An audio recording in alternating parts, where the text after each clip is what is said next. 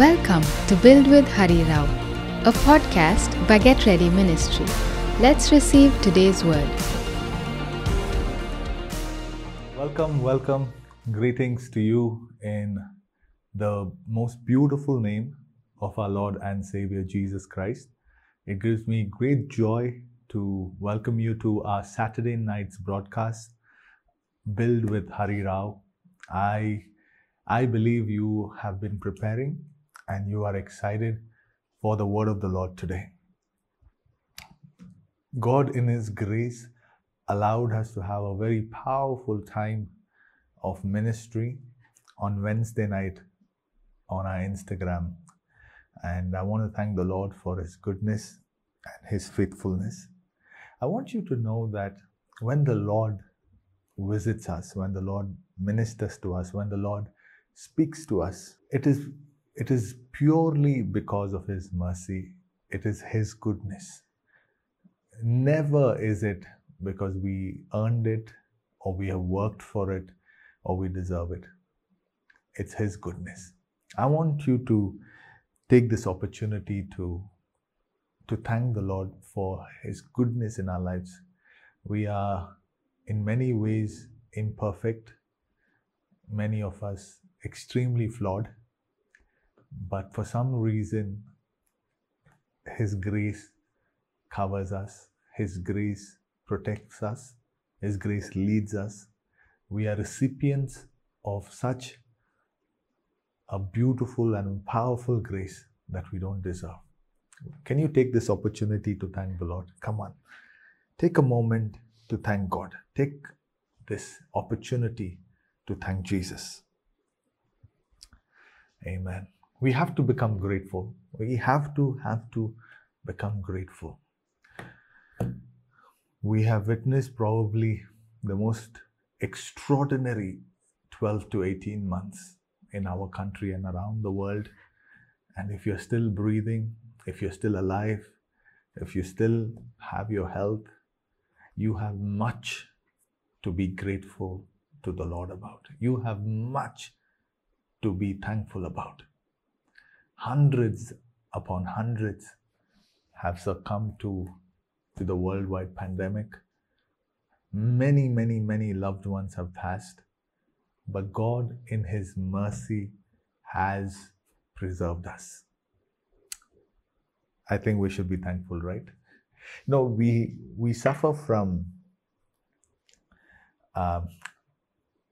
sometimes we are so quick to forget how good God has been. It's a human condition.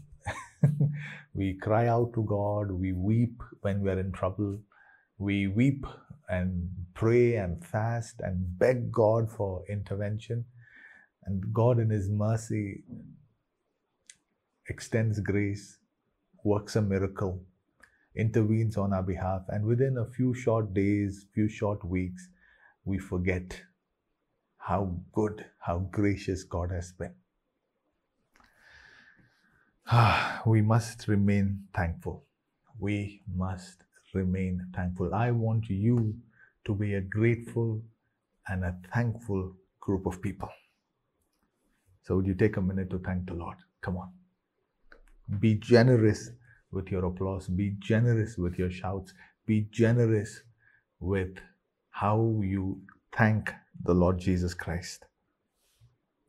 Can you go ahead and share this broadcast with somebody? I want you to be an extension of our ministry, be an extension, be my hands and my legs, and share this with your family, share this with your friends, so more and more people can hear the word of the Lord.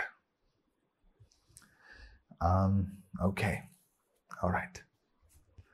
We have been in a series where we are trying to understand the end times. It's a very complex part of the scripture. Most churches never even teach these things, I remember growing up in the Lord, especially in my formative years. This was a subject that was taught quite vigorously in my local church. It is a core, fundamental, foundational teachings of the church. But today we have come to a place where 7 out of 10 people don't even have an opinion. Some people don't even know about the second coming of the Lord Jesus Christ. Sometimes you use the word rapture, they'll think it's some form of music. It's a subject that is grossly neglected. And I can understand why, because it is a worm of cans. It is a can of worms, worm of cans. Because there are so many different ideas, thoughts, versions, interpretations. So I have done my best to give you an understanding, even if it's superficial at best. But these are important truths for the church to know, for the believer to know. And I don't want you to suffer from the frog in the well syndrome. You know how there's a frog that has lived his entire life in a well, and he thinks, this is the world. There is nothing beyond my well. There is nothing to see beyond my well. My well is the best place to live and to die. I don't want us to be that way. I want us to know the truth. I want us to know various opinions, sometimes opposing opinions. And then you can make a mature choice based on your walk with God and your interpretation of Scripture. All right. Are you guys ready for today? Today we are going to talk about the end time church. Come on, the name itself sounds glorious. We're going to talk about the end time church, the church of the Lord Jesus Christ, the glorious church of the Lord Jesus, the church that Christ has been building for the last 2,000 years. And we're going to see how this church is going to rise at the end times. And when I say the church, I'm not talking about a denomination. I'm not talking about your denomination. I'm not talking about your particular church. I'm not talking about a ministry, a particular man. No, we're talking about the global church of the Lord Jesus Christ, irrespective of denominations, irrespective of geographical divides, cultural divides, ethnic divides. No, there is a church that Jesus Christ, our Lord Jesus Christ, has been building. And before His coming, His church will be the most glorious entity on planet Earth. Let me say that one more time. Before His coming, the church of the Lord Jesus Christ will be the most glorious entity, the most glorious enterprise, the most glorious holy nation on the earth. Persecuted? Definitely. Will there be martyrs in the church? Absolutely. But there will be no lack of His glory. There will be no lack of His presence. There will be no lack of His power. There will be no lack of His word. Jesus Christ is not coming back for a crippled church. He's not coming back for a weak church. He's not coming back for a flawed church. He is coming back for a perfect, flawless, blameless bride. Somebody shout an amen. I'm talking about you. I am talking about you. I am talking about you. The church is not a building. It's you and I. Okay. Do you have a book and a pen today? You're going to need a book and a pen today. You're going to need to make notes today. You have to write notes today. Because I'm going to introduce you to certain terms that there is a high possibility that you've never heard.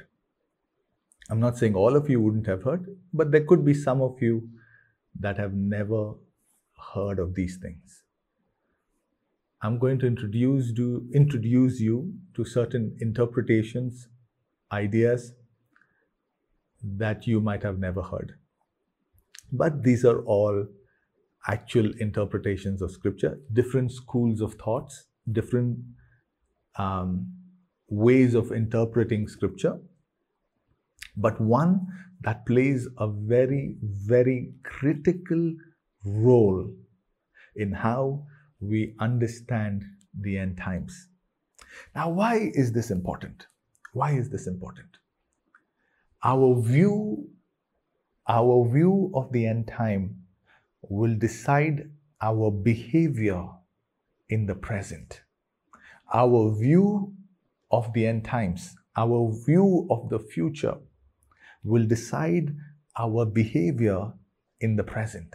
Second, it will decide our level of preparation.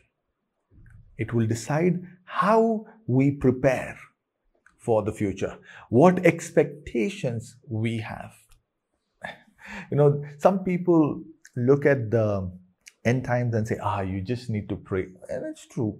You just need to be a Jesus-loving believer, and that's enough. And in majority of cases, it is enough and more than enough.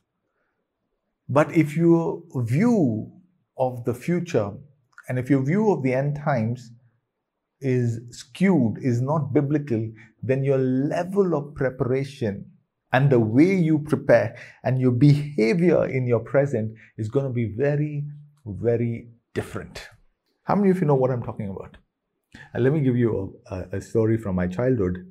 I used to love summer holidays. It was my favorite time of the year because 10, 11 months you go to school and you do all that homework and you do all those exams and tests. And I'm telling you, I hated exams like with a passion. I was not very good at it, so maybe that's why I didn't like them. Right? I used to detest exams. I just wanted to pass. Like I didn't. There was a time in my school life, I just wanted to pass. I didn't want to get ranks. I didn't want to be in the top 10. Let's give me bare minimum. Give me 35 marks. I'm a happy child,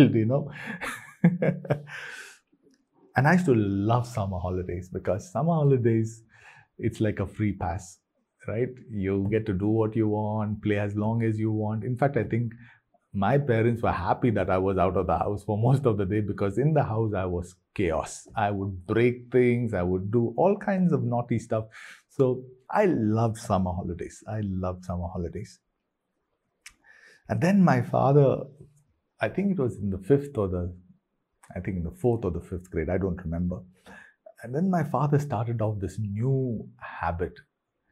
Every day, he would tell me before he left to work, when I come back, I want you to recite, I don't know if you guys remember tables, He'd say, I want you to recite the 7th table or the 8th table or the 9th table. And I used to hate it because I was so bad at memorizing and remembering stuff.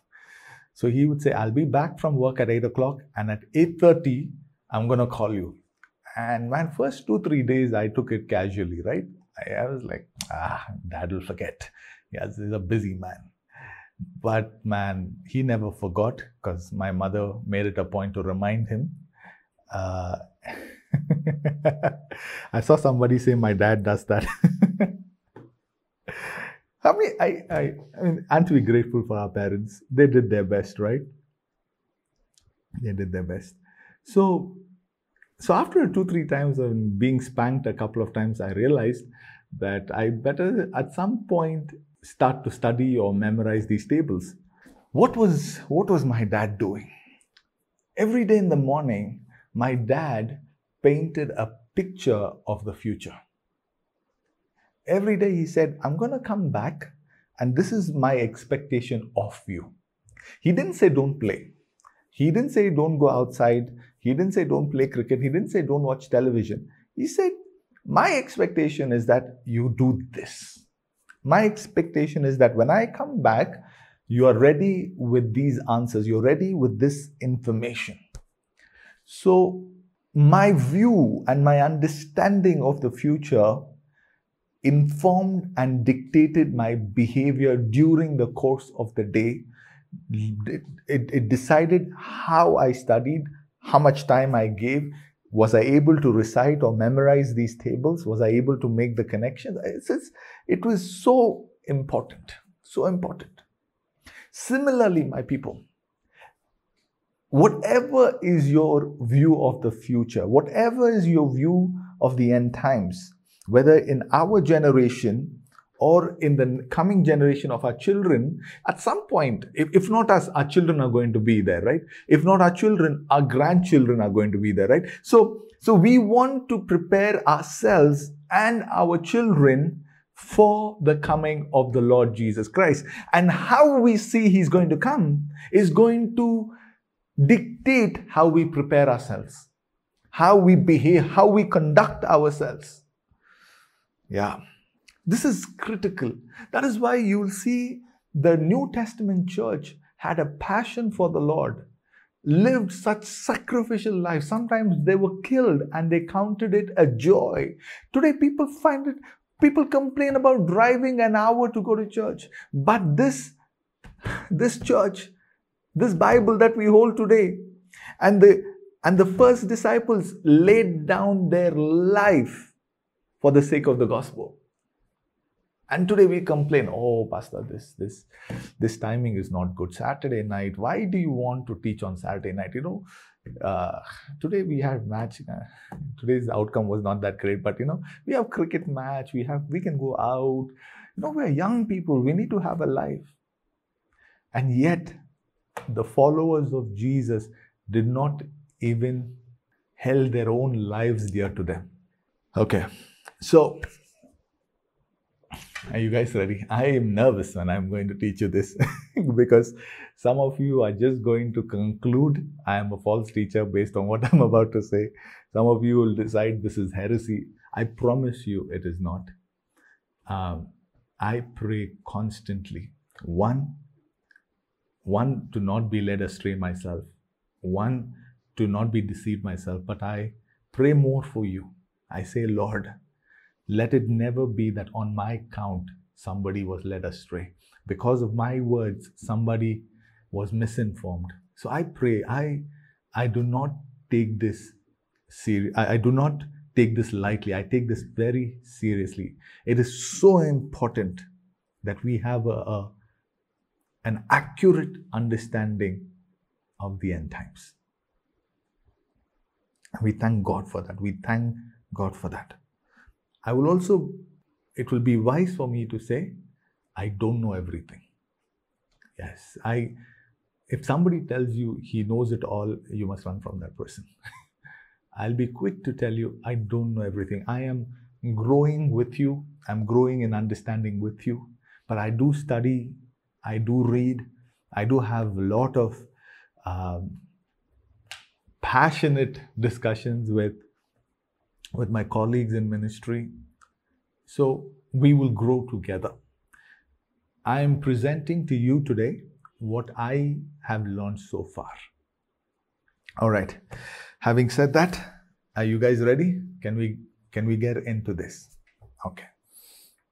Most of us, we have been raised in the Pentecostal charismatic paradigm.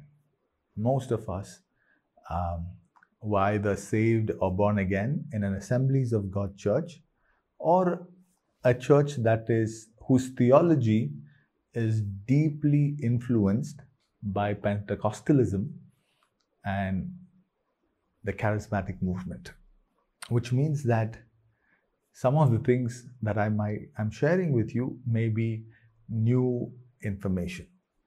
The first time I got this information, I had a very, very, very strong reaction. I was like, no, this is nonsense. This can't be true. My pastor never taught me this, But you must understand, the Assemblies of God is only one tradition in the church, and there are multiple traditions.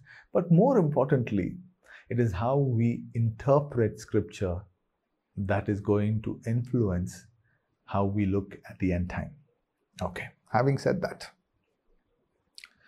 there are three dominant views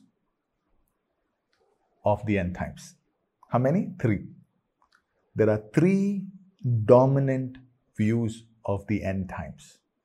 The first one is what we would call pre-millennialism. One more time. The first one is called pre-millennialism. The second one is post-millennialism.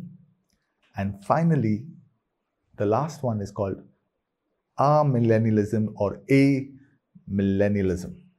Let me say that to you. Write this down. I encourage you to read about this. I will try and share some information with you, articles with you, books that you can read. You should join our Instagram, Telegram group. I'm going to be sharing those details on that group. Okay. Three main views: pre-millennialism, post-millennialism, and amillennialism or amillennialism. Okay. Now, most of us, in India at least, we are very aware of the first view, which is pre-millennialism. And today I will spend some time deep diving into that, and God willing, on another time, we will go into post-millennialism and amillennialism. But let me, in a nutshell, let me give you a superficial explanation.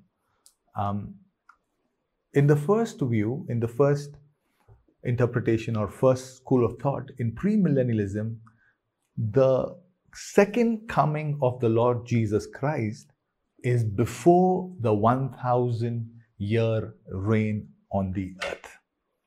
That Jesus Christ would come back before his millennial reign, and together with the church, he will physically rule on the earth for 1,000 years before the judgment, before Satan is released, and the judgment and the lake of fire and all of that stuff.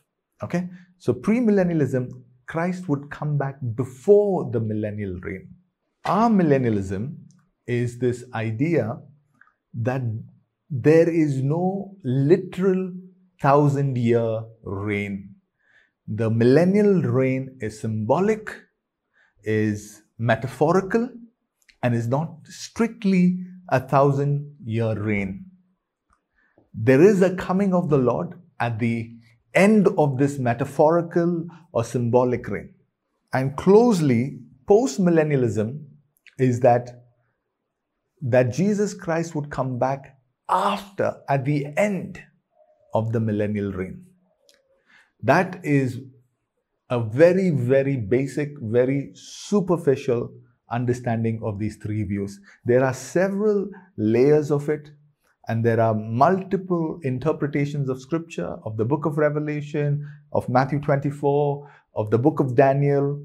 So all of that plays into this.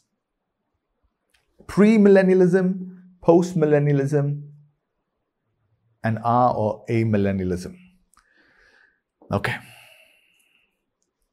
All of this is important because they all differ and vary in some ways, and that understanding will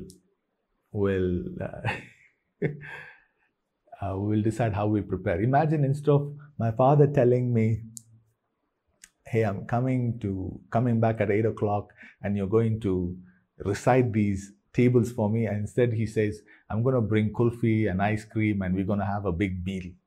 The preparation for tables is very different for the preparation for kulfi and ice cream, right? So I want you to bear these things in mind. Okay. Today, we will not touch post-millennialism and we will not touch amillennialism. We will spend some time understanding pre-millennialism. Okay. This is going to be familiar for many of you. The next great event in the church is the second coming of the Lord Jesus Christ. Now, I want you to talk to me and tell me if you understand these things. Right now, according to the premillennial interpretation, we are in what is called the church age or the dispensation of the church. The next big event will be the second coming of the Lord Jesus Christ. But within the premillennial school of thought, there are two ways of looking at the second coming of the Lord Jesus. The one thought, which is historical, which was held by many of the first century saints, is this: the rapture of the church and the second coming was a singular event. The first thought within the premillennial view is the rapture of the church and the second coming was a singular event. And they believed that this would happen after the 7 years of tribulation. So we are in the church age right now. And at some point in the future of this timeline, there is going to be a 7-year tribulation, a judgment on the earth.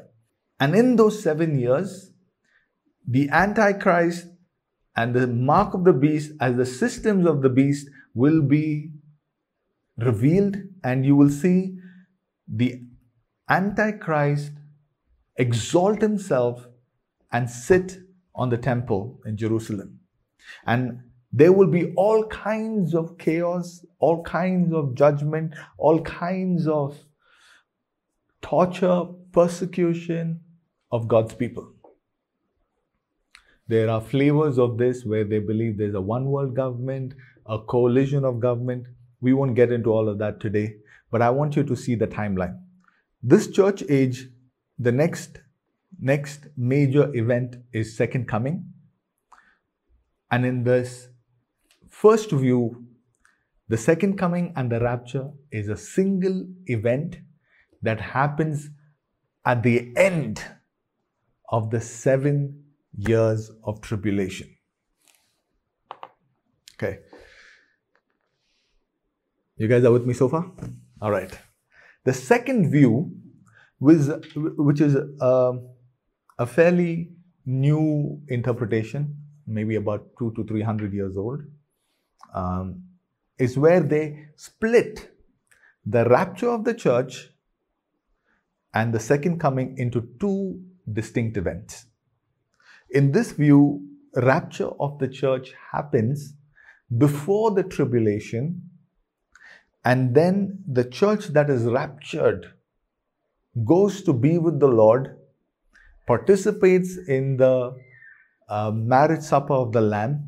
At the end of the 7 years of tribulation, or 3.5 years technically, the church and the Lord Jesus Christ come back to rule and reign on the earth. So two views.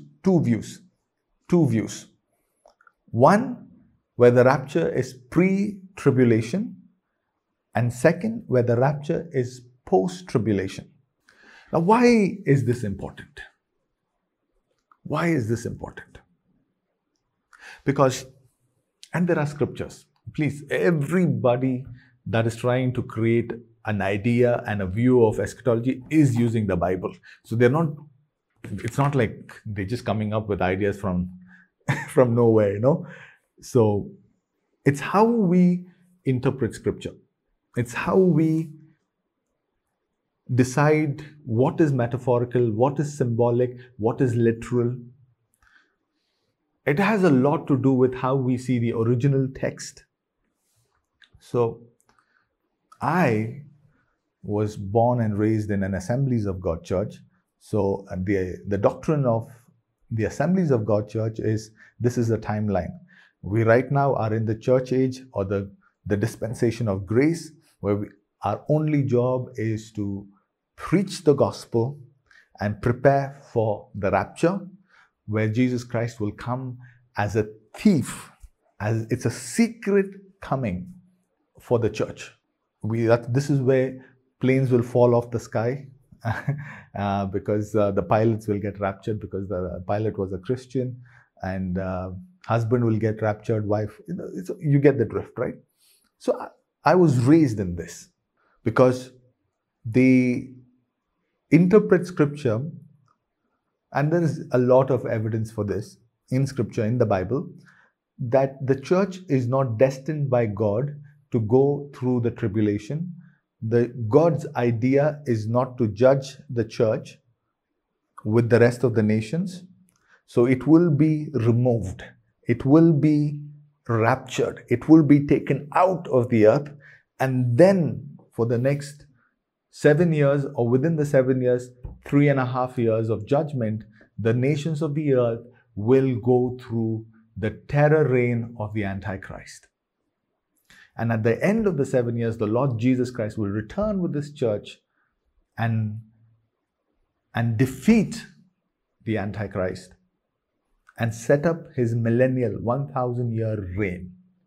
Now, the other view is this, and which is very unpopular in India, is that the church will not be raptured before the tribulation. The church, in fact, will go through the tribulation.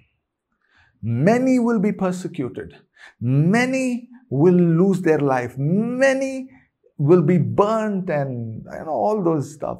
Many will be killed for their witness of the Lord, because they will refuse to bow down to the Antichrist. They will refuse to bow down to the mark of the beast. They will refuse to participate in the systems of the Antichrist.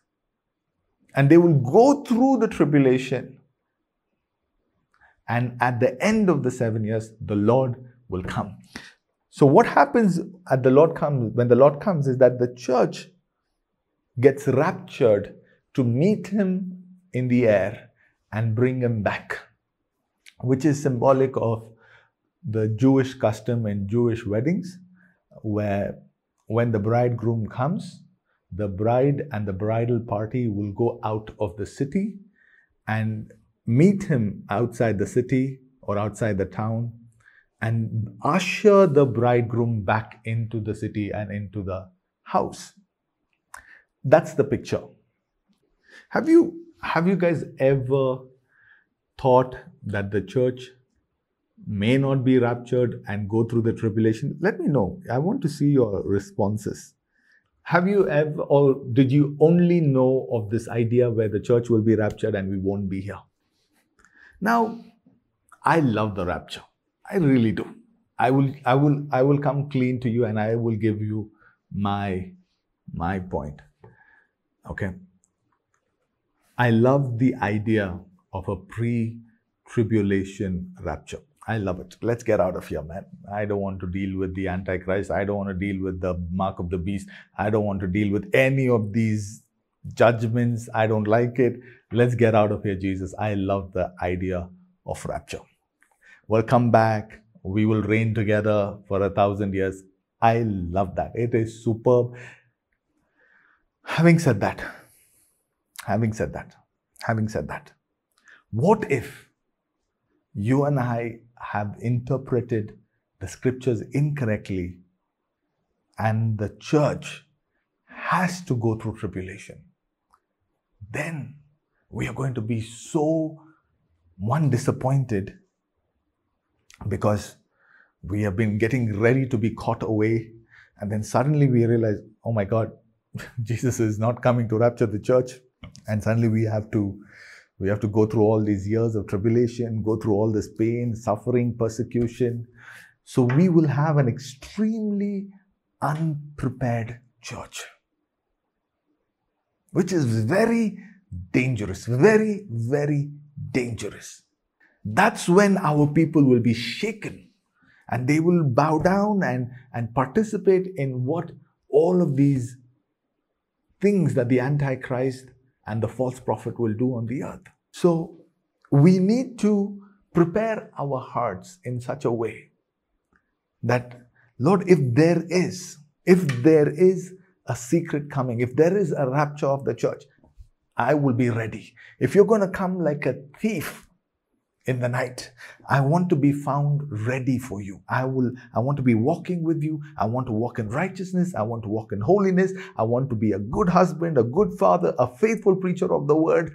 I want to be found ready for the coming of the Lord. Secret or not secret, whether before tribulation or I want to be ready.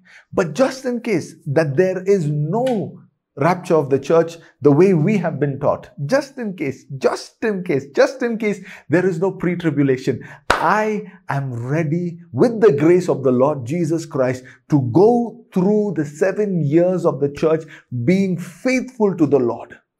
Even if it's unto death, we will remain for the Lord, for the word. We will be a faithful witness to the word of the Lord, to the Lord Jesus Christ. This is so important, so important. Let me give you some verses, okay? Let me give you some verses. I'll read for you Matthew chapter 24, okay? Matthew chapter 24, verse 38. Actually, let's read from 37. For as were the days of Noah, so will be the coming of the Son of Man. For as in those days before the flood, they were eating and drinking and marrying and giving in marriage until the day when Noah entered the ark, when they were unaware until the flood came and swept them all away. So will be the coming of the Son of Man. Then 2 men will be in the field. One will be taken and one left. 2 women will be grinding at the mill, one will be taken and one left. Therefore stay awake, for you do not know what day your Lord is coming. Everybody knows this verse. Everybody knows this verse. And we have applied a default translation to this. And what is the default translation that we have been applied? That when we read that one will be taken away and one will be left, the man will be taken away, the other man will be left, one woman will be taken. We have applied this translation. We have applied this interpretation. And what is that? That the righteous are taken away and the wicked are left behind. Those who are ready are taken away and those who are not ready are left behind. Isn't that what we were taught? In most cases, we were taught that, right? But Jesus said, it shall be as it was in the days of Noah. Now, he is coloring what he's about to say with the days of Noah. He says, he's setting the context. He's saying, listen, look at the way times were in Noah. And that's how it's going to be when the coming of the Lord is. But when we read Noah's time and we read the timeline of Noah, we see the wicked were taken away and the righteous remained.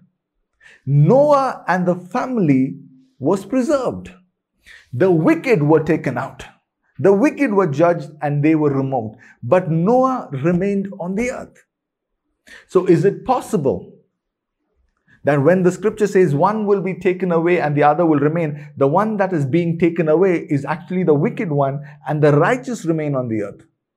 Is there a possibility of that? Is there a possibility of that?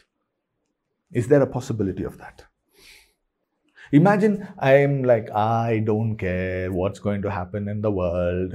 I know everything's going to get bad and bad and bad and bad. Everything's going to go from bad to worse. Afghanistan is just the tipping point. The whole world is going to go into chaos. But you know what?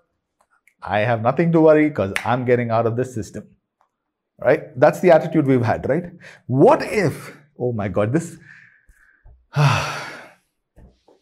What if we've been seeing it wrong? Please understand, I am not telling you that this is the only way. I'm presenting to you another way of looking at the same scriptures. I'm not saying that there's no rapture of the church. I'm not saying. I'm giving you all the points. So we know exactly what we are playing with, right? What if the church, my God, this is where, when we study the history of God in the Bible, when we study how God deals with his people, never has he worked in a way where the wicked remained and the righteous were taken away. It was always the wicked are taken away and the righteous remain on the earth, because the earth belongs to the Lord. The earth belongs to the Lord. So why would he let the wicked take over the earth? You look at Noah, right? You look at Noah. Noah remained. God made a way. Was it difficult? Yes. Was it uncomfortable? Yes. But he remained. Or you look at the judgments that God passed on Egypt, right? While judgment was passed on the entire nation of Egypt, when God judged that nation, He preserved the children of Israel by protecting them in Goshen. They were not removed. He didn't say, let's take you out of Egypt first and then I'll judge you. He said, no, you stay here. You stay in the land that I'm judging. You stay in the land where the wicked are perishing. You stay there, but I will preserve you in spite of the judgment. There is a way that I can show that you are my people. There's a way that I can protect you and preserve you while I am judging the nation that you are hiding inside. My biggest problem with pre-tribulation rapture, by the way, I'm telling you, I love the idea of pre-trib rapture. I want nothing else but that. I would love to get out of here. Trust me. Thank you, Jesus. Let's get that glorified body. Let's meet in the air. We can eat all we want, but our bodies will never grow fat again. I love that, man. Come on. Who doesn't like that? I love pre-trib rapture. I really do. So don't look at me like I don't like the idea. I like it. And then we come back when Jesus is ready to come back to the earth and he's like, yeah, we're going to reign now. Let's take over. But what if is there a possibility that we have interpreted this inaccurately? And then we have to go through the tribulation where we will be persecuted for our faith, where we will be forced to make a choice. Do you deny Jesus Christ? If you choose to deny Jesus Christ, you can live. But if you choose to not deny Him, you have to die. What if? Then we have a church that is grossly unprepared. I think a healthy place is, if there is a secret rapture of the church, I want to be ready for that rapture. But if the Lord decides to come after the tribulation, then we will go through it being faithful witnesses unto the Lord. So one of the things that I have multiple discussions, and maybe one of the days I will bring some of my pastoral friends who know a little more about this than I do, and we can have a conversation about it. One of the dangers pre-trib rapture has created, one of the mindsets that pre-tribulation rapture has created, is escapism. We just want to get out. There is no ownership for the earth. There is no ownership of how we take care of things. There is no ownership of how we conduct our business. There is no ownership. So we have become a hyper spiritual collection of people that consider everything on the earth as evil, as wicked. So we don't want to do anything on the earth. We just want to abandon the earth, wash our hands off, and go to heaven. I like heaven. But as I was teaching one of the weeks, if God's ultimate plan was to make man and keep man in the heaven, why would God create the earth? If the ultimate plan is to make sure everybody is in heaven, then why would God make the earth? He would have just kept us in heaven. He would have made us in heaven. Perfection, no? Why go through the hassle of making the cosmos, making the earth, and making the garden? And why go through all that trouble? Just made us in heaven, keep us in heaven. No, He made us and placed us on the earth so we can be a faithful reflection, an accurate reflection of who He is. Okay, let's say even when you read the end of the book of Revelation, and He says, there shall be new heavens and new earth. So the earth is never out of God's economy. So now, if I believe in a pre-tribulation rapture, what is the kind of preparation I do for the church that is getting ready to be raptured before tribulation? And then if there is no pre-trib rapture and the rapture and the second coming are a singular event at the end of the tribulation, then how do we prepare for that? That is the question. That is, you see, for me, let me speak for myself. For me, my burden is not just to make sure that my soul, my body is ready for the second coming and the rapture, or just my family's. I have an obligation. God has called me and placed me in the church, in His body, as a man of God, as a prophet. So I have the responsibility of preparing the church. Otherwise, I will be questioned by the Lord. My assignment is to get this generation ready for His coming. But the question is, how do I prepare you? How do I prepare myself, and how do I prepare the church? I hope you can see the battle I'm having right now. Do I preach a message to you that is going to make sure of your personal salvation? Make sure that you are walking with the Lord Jesus, which is absolutely important, by the way. So when the time comes, we are ready to get out of here.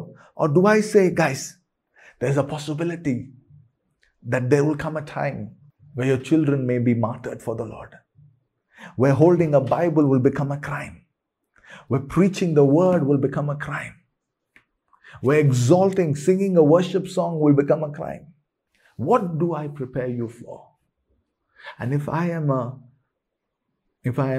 faithful and an able minister, I should prepare you for all outcomes.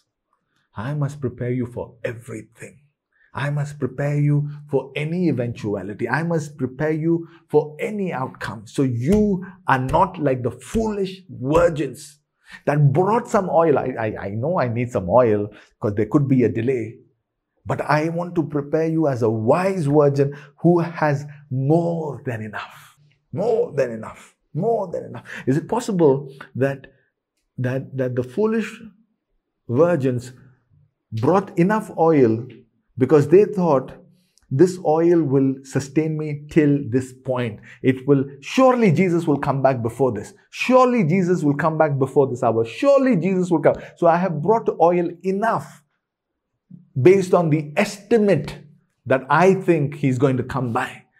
And then the wise virgins brought that oil and then some extra, just in case He doesn't come based on my estimates, just in case He doesn't come at the hour that I am expecting Him to come, just in case He doesn't come when I predict He's going to come. Let me bring some extra oil.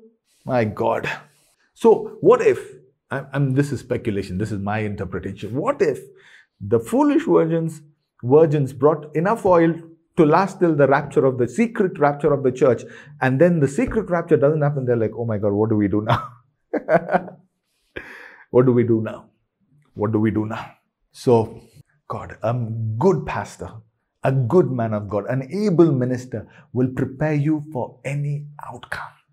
I don't want you to prepare you for just one outcome. I want to prepare you for all outcomes. I want you to teach your children to be ready for all outcomes, because if not in our generation, surely our children's generation. If not in our children's generation, surely in our grandchildren's generation. We want to prepare our people for all outcomes. Jesus said, "This gospel shall be preached to the ends of the earth, and then the end shall come." Then the end shall come. But when you read Apostle Paul's instructions to the Thessalonian church, he says something to the tune of that you are not appointed for wrath, you are not appointed for judgment. So, will the church go through the tribulation, or will the church not go through the tribulation? Either ways, we must be prepared. We must be ready for any eventuality. We must be prepared. Having said that, and I have taken so much of your time already, and I haven't even gotten into the end time church, because I was just trying to paint a picture of what the end time is going to be. But let me give you a few pointers. As we approach the end times, we will see two kinds of churches emerge on the earth. I want you to listen to me very carefully. We will see the emergence of two kinds of churches. One is a counterfeit church that looks like the church, talks like the church, dresses like the church, sings songs like the church, but has no power, has no glory, and if it has to be weighed, it will be found lacking. But it will look exactly like the church, function exactly like the church, will dress and will talk all the church language, but the Lord is not with them. They are a counterfeit and a cultural church. And then we will see the emergence of an authentic, apostolic, glorious church. They will both be on the earth at His coming. That's why there are multiple parables where we will see, like for example, the parable of the seed and the wheat. They grew in the same land. They spoke the same language. They had the same nutrition, and yet one was corruptible and the other was incorruptible. One was weed and the other was wheat. So we will see the emergence of two kinds of churches. One is a counterfeit cultural church, so to speak. When I say cultural, I'm not trying to demean or look down or speak against any particular culture. When I say cultural, what I mean is that the church will look so much like the culture that it is in, that you will not be able to differentiate between the culture and the church. So that's why I call it a cultural church, right? But it's a counterfeit movement. It has the appearance of godliness, but lacks the power. They hold the Bible, but they don't value the truth. You see, you must understand, just because somebody talks about Jesus doesn't necessarily make them a follower of the Lord Jesus Christ. They can hold the Bible, it doesn't make them a Christian. They can quote John 3:16, doesn't make them a follower of the Lord Jesus Christ. So there's going to be a counterfeit church, a counterfeit movement. And this is where I get so excited. And may the Lord help us to be a part of this glorious end-time church. There will be an authentic, apostolic, glorious church that not only has the word and the truth, but has the power of God. That not only preaches grace, but has righteousness in its DNA. We will be an accurate reflection of God on the earth. We will become the standard of righteousness on the earth. We will be the scale by which God will judge the rest of the nations. God would be unfair to judge the rest of the nations if we were also functioning and walking and living and talking like the rest of the nations. We have to grow to a place where we will stand as a reflection of His righteousness. This church is glorious. This church is powerful. This church is in love with the Lord Jesus Christ. This church is faithful to the doctrine of the word. This church is glorious. My God, I feel something tonight. And tonight there is a call for all of us to not follow Jesus at a surface level, but to go deeper with Him, to become a part of this end-time army that the Lord is raising up, to become a part of this end-time church that is going to be so decorated by the glory of God. My God. One day the Lord told me, many years ago, He said, son, you are on the threshold. The earth is on the threshold of the greatest move of God. This move of God will be greater than every other move of God on the earth. Think of all the revivals of the past. Think of all the movements of the past. Think of all the glorious movements of the past and put them together. And what God is about to do on the earth will eclipse all of them. In fact, this coming move of God, the church that will rise on the earth before the coming of the Lord, it will be so glorious that the first century church, it will dwarf the first century church. You see, I'll tell you why. If the beginning of the church was glorious, then the ascension of the church will be even more glorious. We are going to see the power of God like never before. We're going to have a quality of people that we have not seen for many, many centuries, where we will not love our own lives. It's easier said than done, right? Today we can't give up Instagram and pray for 10 minutes extra. Today we can't give up our movies or our addictions and spend that 10, 15 minutes extra. But there's coming a company of people that won't even love their own lives. They will count it a joy to die for the Lord. You know, I'm so emotional when I tell you this. You know, we see pictures of what's happening in Afghanistan because of the takeover of an extremist regime. And we see people running, you know, Muslims, Americans, Indians, some Christians, atheists, they all want to vacate. They all want to run away because they're afraid of their lives. They want to somehow get out of the country, right? But do you know that there are faithful pastors, faithful believers? There is a company of Christians in Afghanistan that will not run from it, that will not leave it, because they want to stay there and preach the gospel. They want to stay there and love the people that are there. They want to stay there and help the people there. They want to be a witness. That version of Christianity is very different than what we hear in the pulpits of the world today. They are not preaching a cute sermon.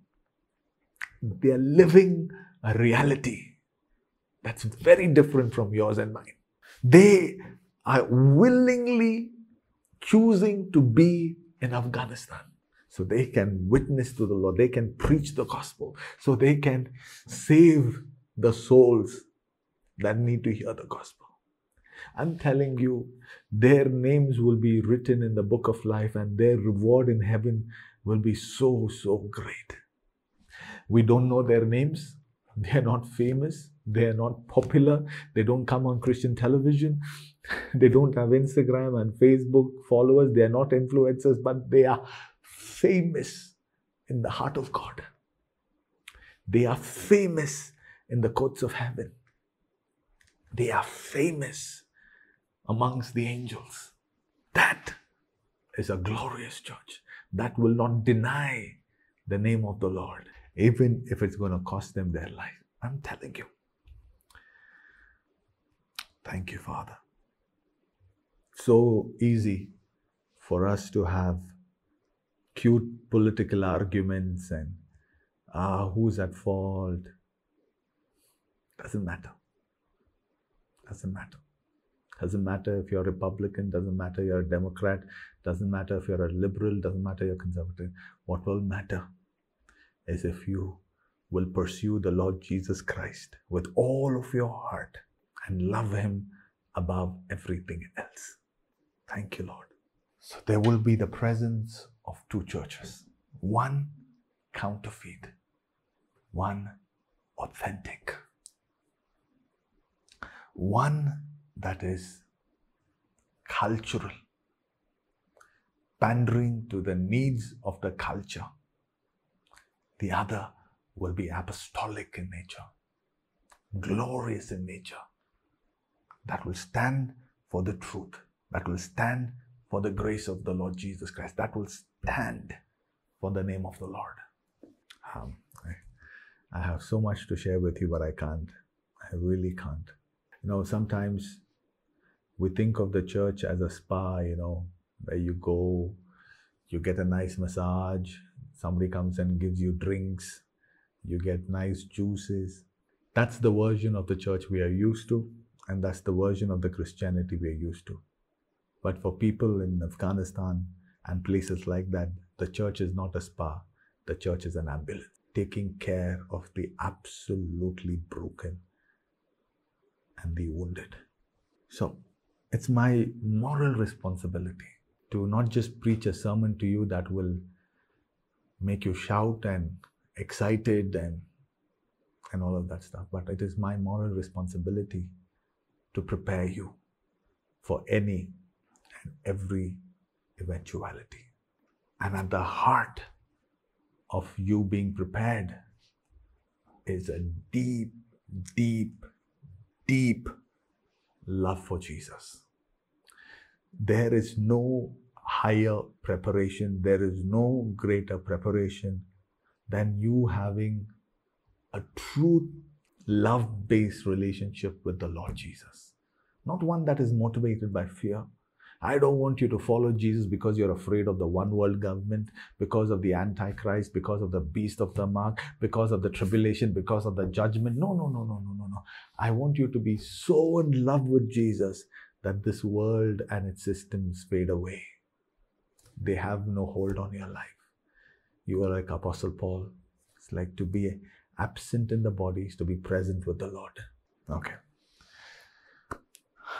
I haven't even gotten through my first point for you guys of the End Time Church, and it's already close to 90 minutes. But I hope and I pray that this word has stirred you. This word has challenged you. Our view of the future will decide how we prepare, will decide our present behavior. Okay. Take a moment and pray for the church in Afghanistan. Because as we talk, hundreds, if not thousands of them are being killed. Take a moment and pray. Pray for the people of Afghanistan. Pray for the church in Afghanistan. And there is a very vibrant underground church in Afghanistan. Very vibrant. We must pray. We must pray. Father, I want to thank you for today. While, Lord, we could not go into details, while we may not know all the nuances about your coming, while we may not have all the answers about the tribulation or the pre-tribulation rapture or a post-tribulation rapture, while we not know all of that, God, we have one prayer, that you will prepare us for your coming, irrespective of when it happens. That you will prepare us to preach this gospel without any dilution, to preach the truth, to preach the word of the Lord. Thank you, Father. Lord, if there is any of us, if there is any sin in me, if there is any sin in us, if there is anything in us that is not worthy of your name, that is an offense to your name, I pray that you would forgive us. We repent of our sinful ways. We repent of our sins. Grant us grace to become more like you, to walk in truth and in holiness, O Lord. We worship you, Lord Jesus Christ. We give you all the glory and the honor. In your name we have prayed. Amen. Amen. Thank you for tuning in to this episode. Please consider sharing it. And for more information, log on to harirao.com.